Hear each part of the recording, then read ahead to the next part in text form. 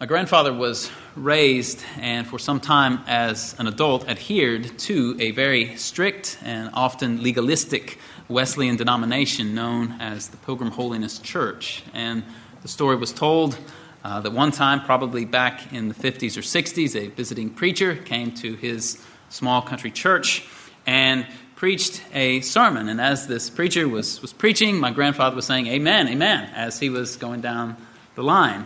And then the preacher began decrying televisions, to which my grandfather said, "Well, I don't believe that," right out in the middle of the sermon. To which the guest preacher, according to the stories that I've heard, apparently replied, "Boy, we've really got the devil stirred up, haven't we?" Or something to that effect. Now, I make mention of this story not to mount an attack upon televisions, nor to offer a defense of them, but rather to illustrate how a sermon might at some time take an unexpected turn, and how it could perhaps bring a different response in the listener than the response that they had been giving earlier on during the course of the sermon. And as we look to our text this morning, beginning in Amos chapter 2, verse 4, we find this kind of scenario going on in the message which the prophet Amos was delivering to the people of Israel. As we saw last Sunday in chapter 1 and up through chapter 2, verse 3, Amos was proclaiming oracles of judgment against the nations surrounding the people of Israel, the nations surrounding Israel and Judah. And we can imagine these announcements of judgment against these neighbors that were sometimes hostile toward the Israelites, that these announcements of judgment might have elicited a hearty amen from Amos's audience. But as we move further into chapter 2, we find Amos turning his sights one click closer to Israel by proclaiming judgment against Judah. And they probably would have been all right with that too. And then finally, he turns his sights directly towards his audience and lets them have the full blast of God's word of judgment. The previous oracles of judgment against these other nations had been 2 or 3 verses in length. But this oracle against Israel stretches from chapter 2, verse 6 down through verse 16, a full 11 verses. Though the Lord would indeed judge these other nations, as he had said, the number one target of the Lord's word through Amos was actually the northern kingdom of Israel, the people to whom he was speaking. So let's begin looking at our text. Amos chapter 2, beginning verse 4. We'll read down through verse 16, down through the end of the chapter. The prophet writes under the inspiration of the Holy Spirit, "Thus says the Lord, for 3 transgressions of Judah and for 4, I will not revoke its punishment, because they rejected the law of the Lord and have not kept his statutes. Their lies have led them astray, those after which their fathers walked. So I will send fire upon Judah, and it will consume the citadels of Jerusalem. Thus says the Lord, for 3 transgressions of Israel, and for 4, I will not revoke its punishment, because they sell the righteous for money, and the needy for a pair of sandals, those who pant after the very dust of the earth on the head of the helpless, and also turn aside the way of the humble. And a man and his father resort to the same girl in order to profane my holy name. On garments taken as pledges, they stretch out beside every altar. And in the house of their God, they drink the wine of those who have been fined. Yet it was I who destroyed the Amorite before them, though his height was like the height of cedars, and he was strong as the oaks. I even destroyed his fruit above and his root below. It was I who brought you up from the land of Egypt, and I led you in the wilderness 40 years, that you might take possession of the land of the Amorite. Then I raised up some of your sons to be prophets, and some of your young men to be Nazirites. Is this not so, O sons of Israel, declares the Lord? But you made the Nazirites drink wine, and you commanded the prophets, saying, You shall not prophesy. Behold, I am weighted down beneath you, as a wagon is weighted down when filled with sheaves. Flight will perish from the swift, and the stalwart will not strengthen his power, nor the mighty man save his life. He who grasps the bow will not stand his ground. The swift of foot will not escape, nor will he who rides the horse save his life. Even the bravest among the warriors will flee naked in that day, declares the Lord. So as we look to this text this morning, we'll consider it under three main headings. First of all, don't be led by lies. Secondly, don't profane the Lord's name. And then thirdly, remember the Lord's gracious dealings. Don't be led by lies. Don't profane the Lord's name. Remember the Lord's gracious dealings. And so first of all, don't be led by lies. In verses 4 and 5, the Lord announces judgment against Judah.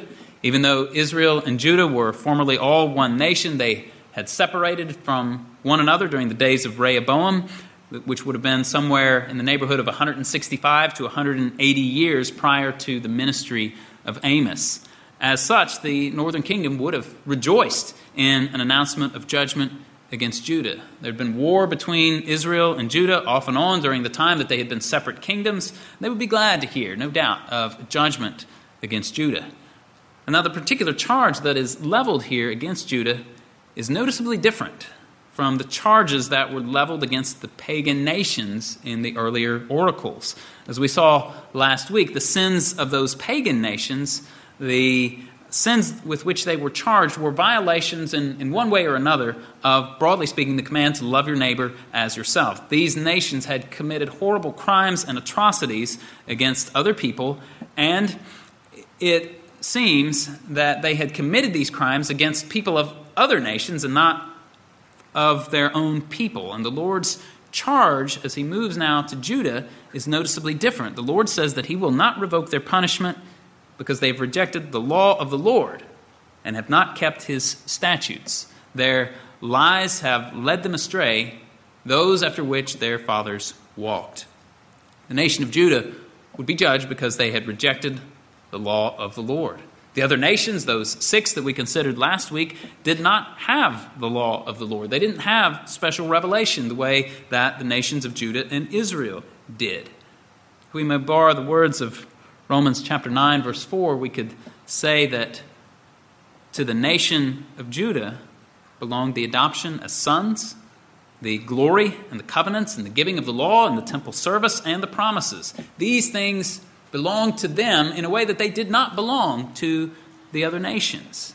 As Moses expressed it in Deuteronomy chapter 4, verses 32 to 34, "Indeed, ask now concerning the former days which were before you, since the day that God created man on the earth, and inquire from one end of the heavens to the other. Has anything been done like this great thing? Or has anything been heard like it?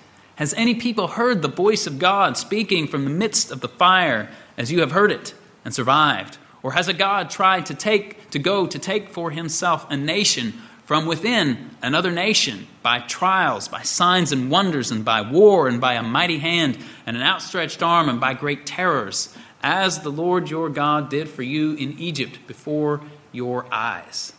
In other words, what happened to the nations of Judah and Israel was unique. The Lord had not done this with any other people. As Moses said in Deuteronomy 4, 7, and 8, "What great nation is there that has a God so near to it as the Lord our God whenever we call on him? Or what great nation is there that has statutes and judgments as righteous as this whole law which I am setting before you today?" Amos is announcing judgment against the descendants and heirs of those people to whom Moses was speaking there in Deuteronomy 4. They had experienced and received what no one else in the world had ever experienced or received. They had heard the voice of the Lord Almighty speaking to them out of the fire. They had received the law with all of its righteous statutes and judgments.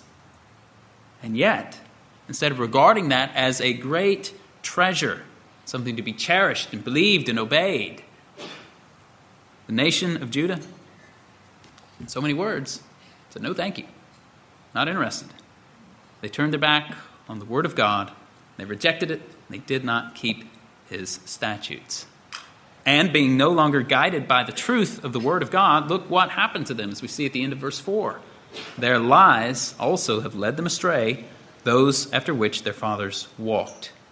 It's almost like we might say that this text is the Romans chapter 1 in regard to special revelation. Romans chapter 1, verses 20 and following describes how the peoples of the world had rejected God's general revelation of himself in nature and creation, and in doing so became futile in their speculations, and their foolish hearts were darkened. They became fools and exchanged the glory of the immortal and incorruptible God for idolatrous images. Romans 1 is rejection of general revelation. Amos 2, we read of the decline of this people who not only had the general revelation of God in nature, but they also had the special revelation of God, his very word. They rejected it, did not keep it, and what happened? Their lies led them astray. And this is what happens when the word of God is rejected. People are led astray by lies. Notice here that people are going to believe something. There's no such thing as religious neutrality. We're either going to accept the word of God and seek to believe it and obey it, or else we're going to disbelieve it. And if we do not believe the word of God, then we're going to believe something else.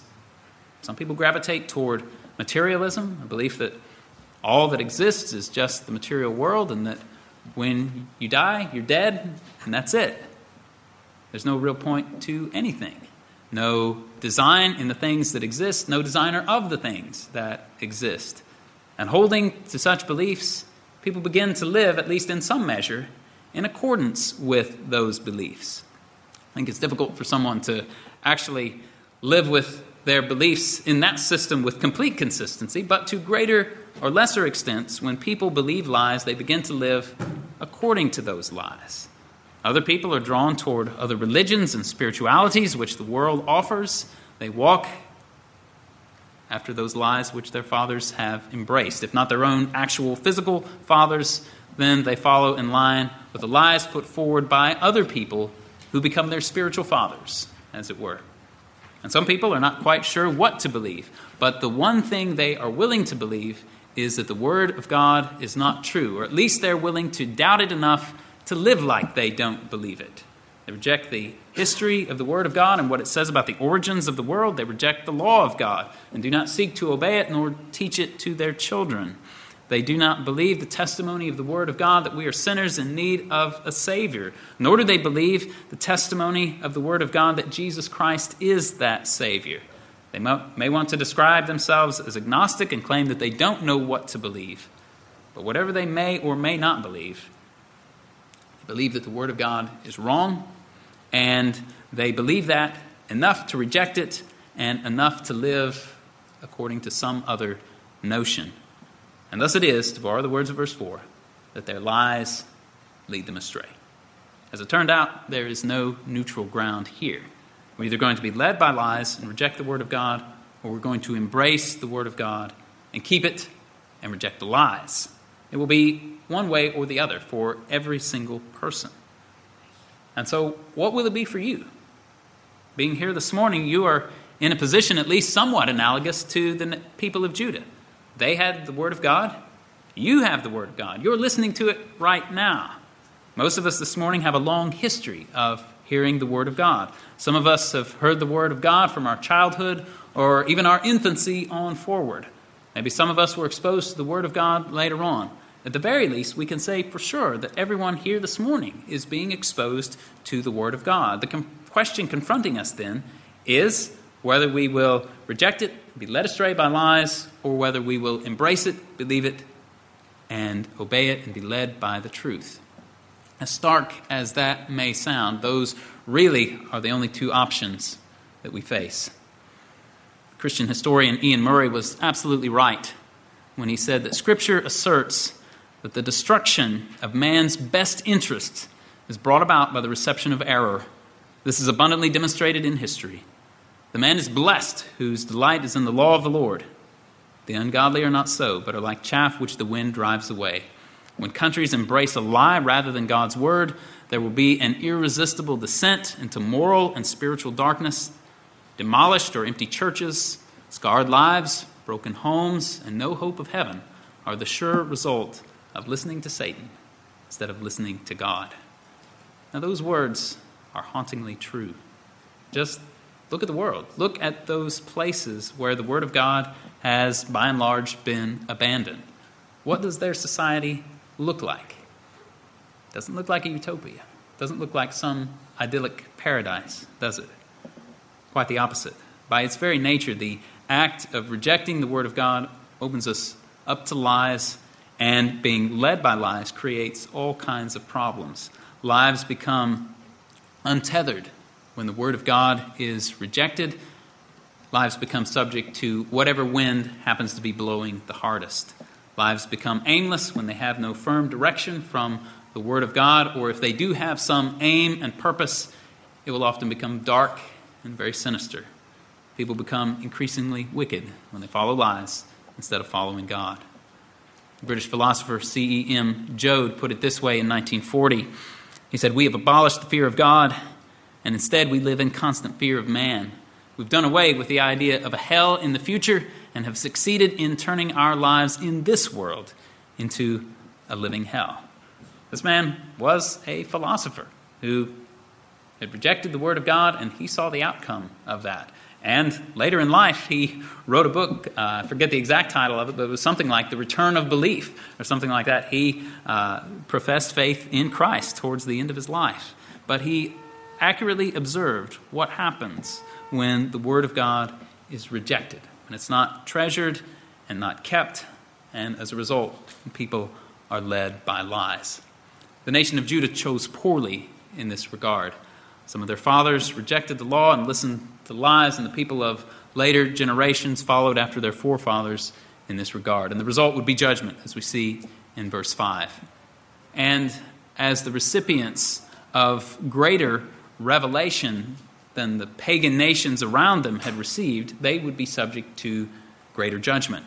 Again, the words of our Lord, Luke 12:47, "That slave who knew his master's will and did not get ready or act in accord with his will receive many lashes." Greater revelation brings greater responsibility. So we find the words of Paul in Romans 2:11 and 12, "For all who have sinned without the law will also perish without the law, and all who have sinned under the law will be judged by the law. For it is not the hearers of the law who are just before God, but the doers of the law will be justified." The nation of Judah was subject to a greater and more exacting judgment because they had the Word of God and rejected it. May that not be true of any of us here today. Now, as we've said, the nation of Israel, who were the audience of Amos, were probably on board with everything that he had said to this point. But now he turns his sight on them. And in rapid fire, he tells them why God's judgments will come down on them. We find this in verses 6 through 8. "Because they sell the righteous for money, the needy for a pair of sandals, these who pant after the very dust of the earth on the head of the helpless, also turn aside the way of the humble, and a man and his father resort to the same girl in order to profane my holy name. On garments taken as pledges, they stretch out beside every altar, and in the house of their God they drink the wine of those who have been fined." This is our second point. Don't profane the Lord's name. The charge here in verse 6 is that of oppression. It's possible this could be in reference to the bribery of judges in court cases, so as to ensure that the verdict of the judge will go in the way that the payer of the bribe desired, and so that the righteous and needy would be deprived of the justice that they deserved. Or alternatively, this could be in reference to the selling of the righteous and the needy into slavery for the repayment of a debt.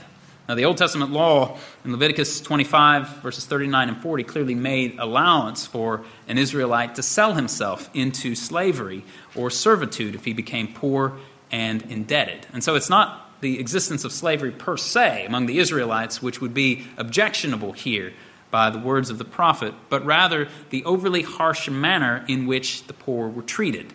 The law of God not only made allowance for slavery in regard to indebtedness, but it also commanded generosity from the rich to the poor.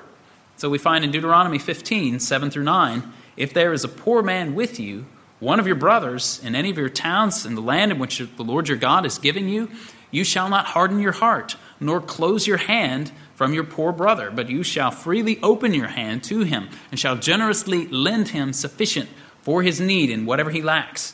Beware that there is no base thought in your heart, saying, the 7th year, the year of remission, is near, and your eye is hostile towards your poor brother, and you give him nothing.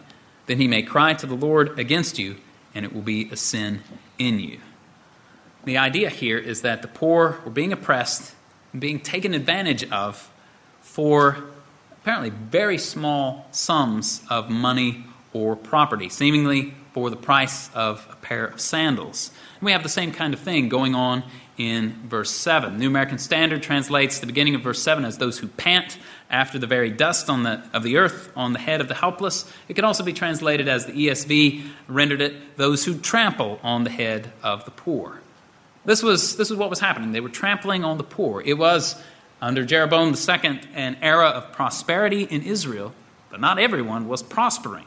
There were the righteous poor among them, and these righteous poor were becoming subject to the abuse of the rich, who in their desires to simply get what they wanted were willing to treat the poor with great contempt and wickedness in order to get ahead.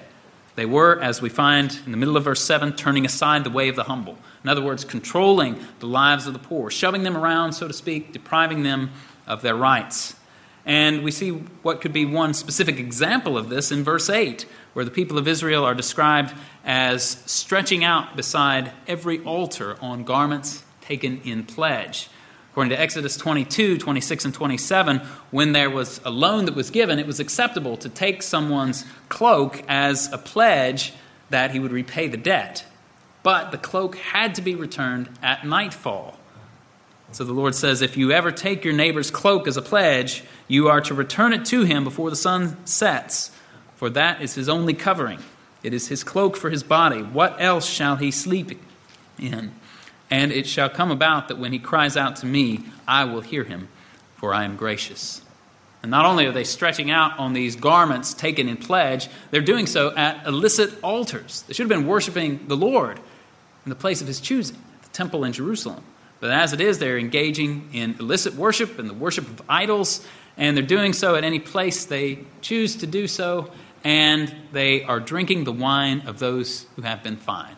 They're having a party, as it were, at the expense of those whom they had defrauded. This is bad from any angle you look at it. It's bad any way you look at it. But this is not the complete picture of the wickedness.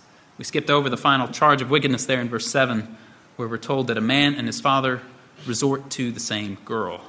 Now, Amos doesn't give us the precise context in which this was taking place, but it doesn't really matter. This is appallingly wicked.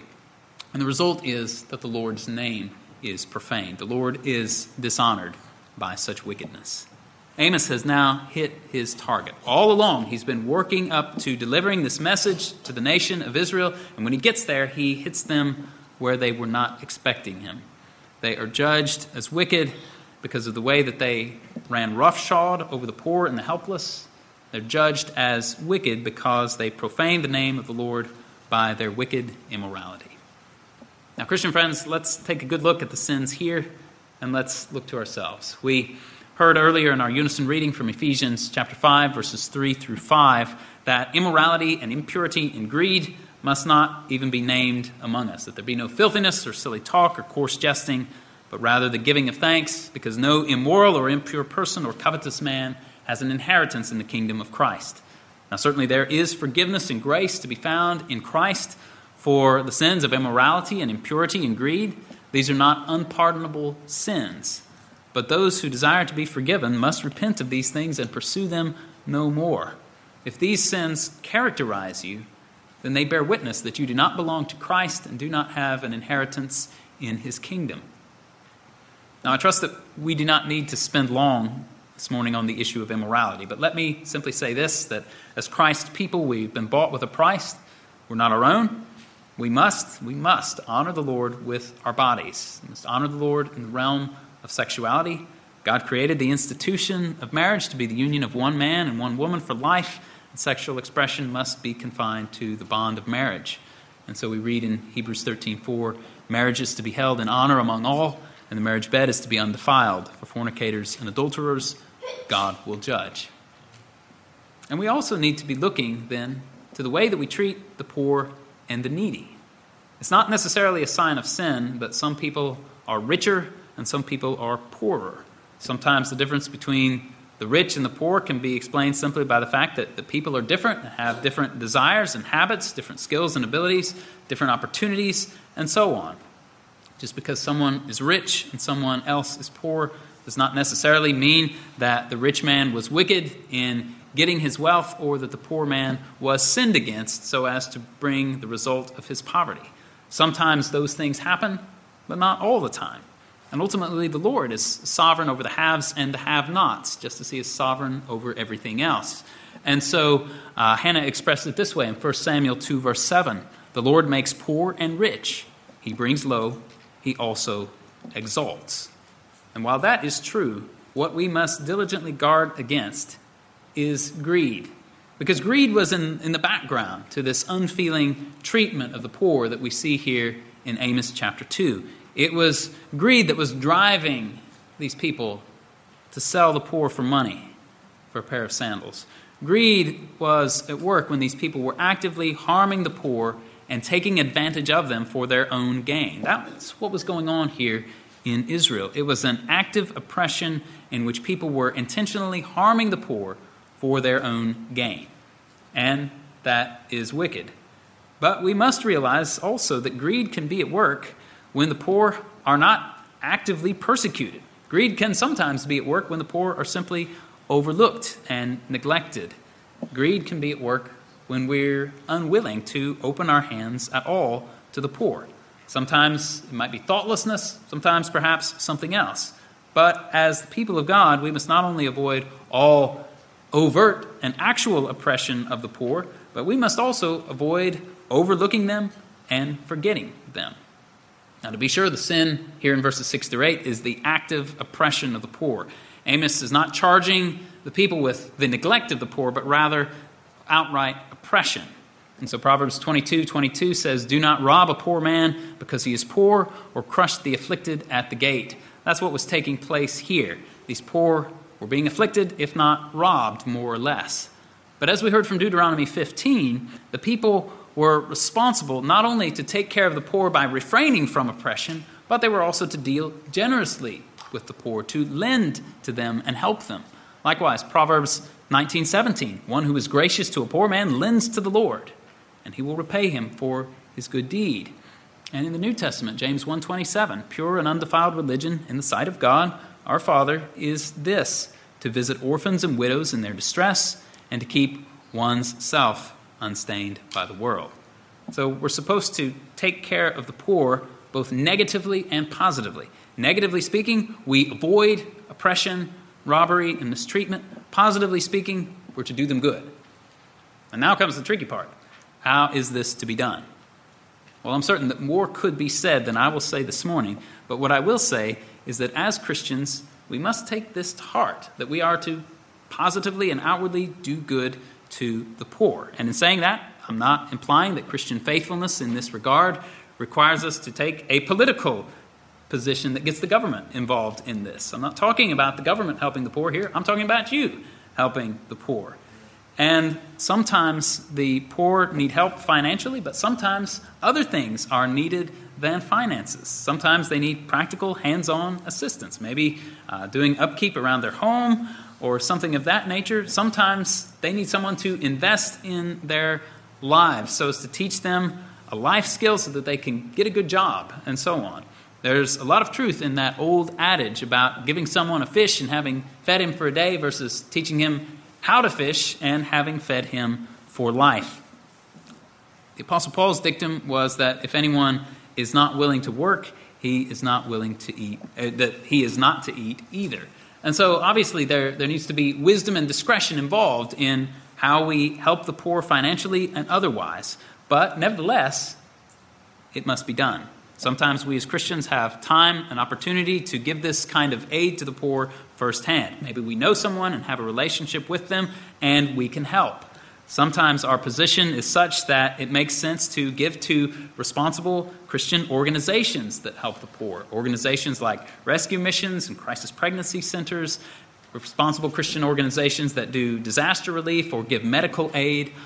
Our own church has a benevolence fund in which we try to help those who are in need. If a church member is in financial need, we're willing to give them a check if non-member reaches out to us, we're willing to help them with food. At the end of the day, we need to be mindful of the poor. This can take different shapes and different forms. I don't want to impose the same form on everyone as a matter of necessity. But nevertheless, we must be mindful of the poor and not neglect them. And so the Apostle Paul commanded in 1 Timothy 6:18 that those who are rich in this present life must devote themselves to good works, to be generous and ready to share. And so may our Lord deliver us from all forms of greed and all of its manifestation, whether that be outright oppression or whether it be simply just negligence or any other expression of greed. Don't profane the Lord's name by wickedness. And this then brings us to our third point for this morning. Remember the Lord's gracious dealings. We find in verses 9 and following how the Lord turned their collective memory back to what he had done for them in the days gone by. He had destroyed the Amorite before them. The Amorite was the name that was given to the nations that inhabited Canaan before the Israelites came. The Lord was the one who had destroyed those nations and had brought them down before the Israelites in the conquest of the land. The Lord was the one who had led the people out of slavery, out of the land of Egypt. The Lord was the one who had led them for 40 years in the wilderness. The Lord was the one who had raised up some of their sons to be prophets, to speak the word of the Lord to them. He had raised up some of their sons to be Nazirites, to be specially set apart to the Lord. And he asks at the end of verse 11, the Lord asks them, "Is this not so, O sons of Israel?" And if the sons of Israel were being honest, they would have to agree that indeed it was so. The Lord had indeed done these great and gracious things for them. But there was a great ingratitude that occurred. The people went astray, like they didn't care. The Lord had redeemed them from slavery and had led them in the wilderness and drove out their enemies before them and settled them in the promised land. The Lord had sent his word through the prophets and given them tangible images of holiness through the Nazirites. But the people rejected the word of God from the prophets. They did what they could to make the Nazirites unholy. The national life of Israel was like Psalm 78 on repeat. Psalm 78 is one of the longest psalms in the Psalter, and it works through the various ways in which the generation in the wilderness, and even some of the early generations in the promised land, forgot the deeds of the Lord and rebelled against him and did not believe in him. Psalm 78 shows, again, both how this happened in the wilderness and also after they had settled in the promised land. And what we gather from the history of Israel as a whole is that this problem never really went away, not permanently. The wicked behavior of the people revealed that they had effectually forgotten what the Lord had done. Even if they did recall it in theory, it was only in theory, and it had no effect on them in practice. If it did, they wouldn't be doing the things that they're doing. They wouldn't be selling the righteous for money. They'd not be oppressing the poor and worshiping idols and engaging in egregious immorality. As it is, the Lord says in verse 13 that he's weighed down with them, that is, with their behavior, with their sins. Hence the judgment of verses 14 through 16. This would be a judgment in which strength and skill and former physical accomplishment would count for nothing. As far as the words of Psalm 32, 16 and 17, the king is not saved by a mighty army. A warrior is not delivered by great strength. A horse is a false hope for victory, nor does it deliver anyone by its great strength. The Lord would judge them. Their strength and skill would avail them nothing in that day. The lesson to be learned here for us is that we must not forget the Lord and the greatness of his works on our behalf. These Israelites had the events of verses 9 through 11 in their national consciousness, and the Lord even appealed to their own knowledge and their own implied acknowledgement of these facts when he asked them, "Is this not so?" He expected that they would agree that, yes, this was so. But they forgot what the Lord had done for them. Or if they had not forgotten the facts of the case, they had certainly forgotten in the sense of allowing those facts to have any effect upon their hearts and lives. And so, brothers and sisters, may this not be so with us. May it not be that we would forget the great works of the Lord and thus profane his name by unbelief or ungodliness or carnal wickedness. Indeed, for those who claim the name of Christ, the Lord has done and is doing much more for us than he had done for Israel of old, as stated in these verses. Indeed, these events here, described in verses 9 through 11, were only shadows that were pointing forward to the great realities that have been accomplished for us in Christ. The redemption of slavery from slavery in Egypt was but a shadow in compared to the substance that we possess now in Christ. Our redemption from the bondage in which we found ourselves, bondage to sin, and our flesh, and the devil. For those of us who are in Christ, that bondage is over. We've been brought out. Christ, our Passover lamb, has been sacrificed, and we've been transferred from the domain of darkness and brought into the kingdom of God's beloved Son, in whom we have redemption and forgiveness of sins. Christ died and rose again for us so that our sins would be forgiven. And though those defeated foes of ours still rage against us, the conquest will be final when Christ returns and Satan is cast once for all into the lake of fire for all eternity. And one day we too will cross the Jordan and arrive in the promised land, and our enemies will be finally defeated, and we will receive our allotted portions in the new heavens and the new earth with all the Israel of God. That's where we're going. We're heading to the promised land. We've been redeemed from slavery. We're headed to the promised land. And thus it is that this time in which we live is our sojourn in the wilderness. We're delivered from slavery, but we're not home yet. In this way, the years in the wilderness become a type, as it were, of the church age. And if you have any doubts about that, I'd encourage you to look at 1 Corinthians chapter 10 and see the way that Paul draws the parallels between the wilderness generation and the church. And notice how he draws warnings from their sins, the sins that were committed in the wilderness, and applies them to the church. Look at Hebrews chapter 3 and 4 and see how the writer to the Hebrews applies Psalm 95 to these early Christians. And what was Psalm 95 about? What was David speaking of in Psalm 95? He was drawing a warning from the wilderness generation. Today, if you hear his voice, do not harden your hearts as they did when they provoked me in the time of rebellion in the wilderness. So, Christian friends, we're in the wilderness now. And God is leading us. And we sing hymns like, "Guide me, O thou great Jehovah, pilgrim through this barren land. I am weak, but thou art mighty. Hold me with thy powerful hand." We're going, therefore, to the promised land, but we're not there yet. And so far be it from us to harden our hearts when we hear the Lord's voice. Far be it from us, therefore, to practically turn our backs on all that the Lord has done for us in the life, death, and resurrection of Christ, as if that were not true.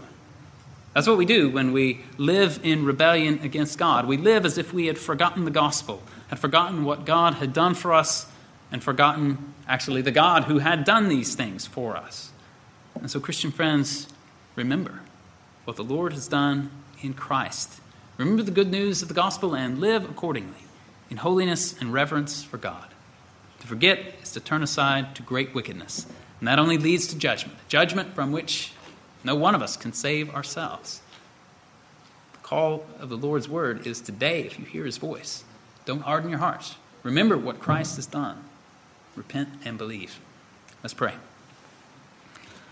Our Father, we thank you for the truth of your word. We ask, Lord, that we would not neglect or forget your law. We would not forget what you have done for us. Lord, we ask that you would give us great reverence for you, great gratitude for what you have done for us. And Lord, grant to us that we might live holy and godly lives in this present age as we anticipate one day crossing the Jordan, taking our portion in the new heavens and the new earth. We ask this in Jesus' name. Amen.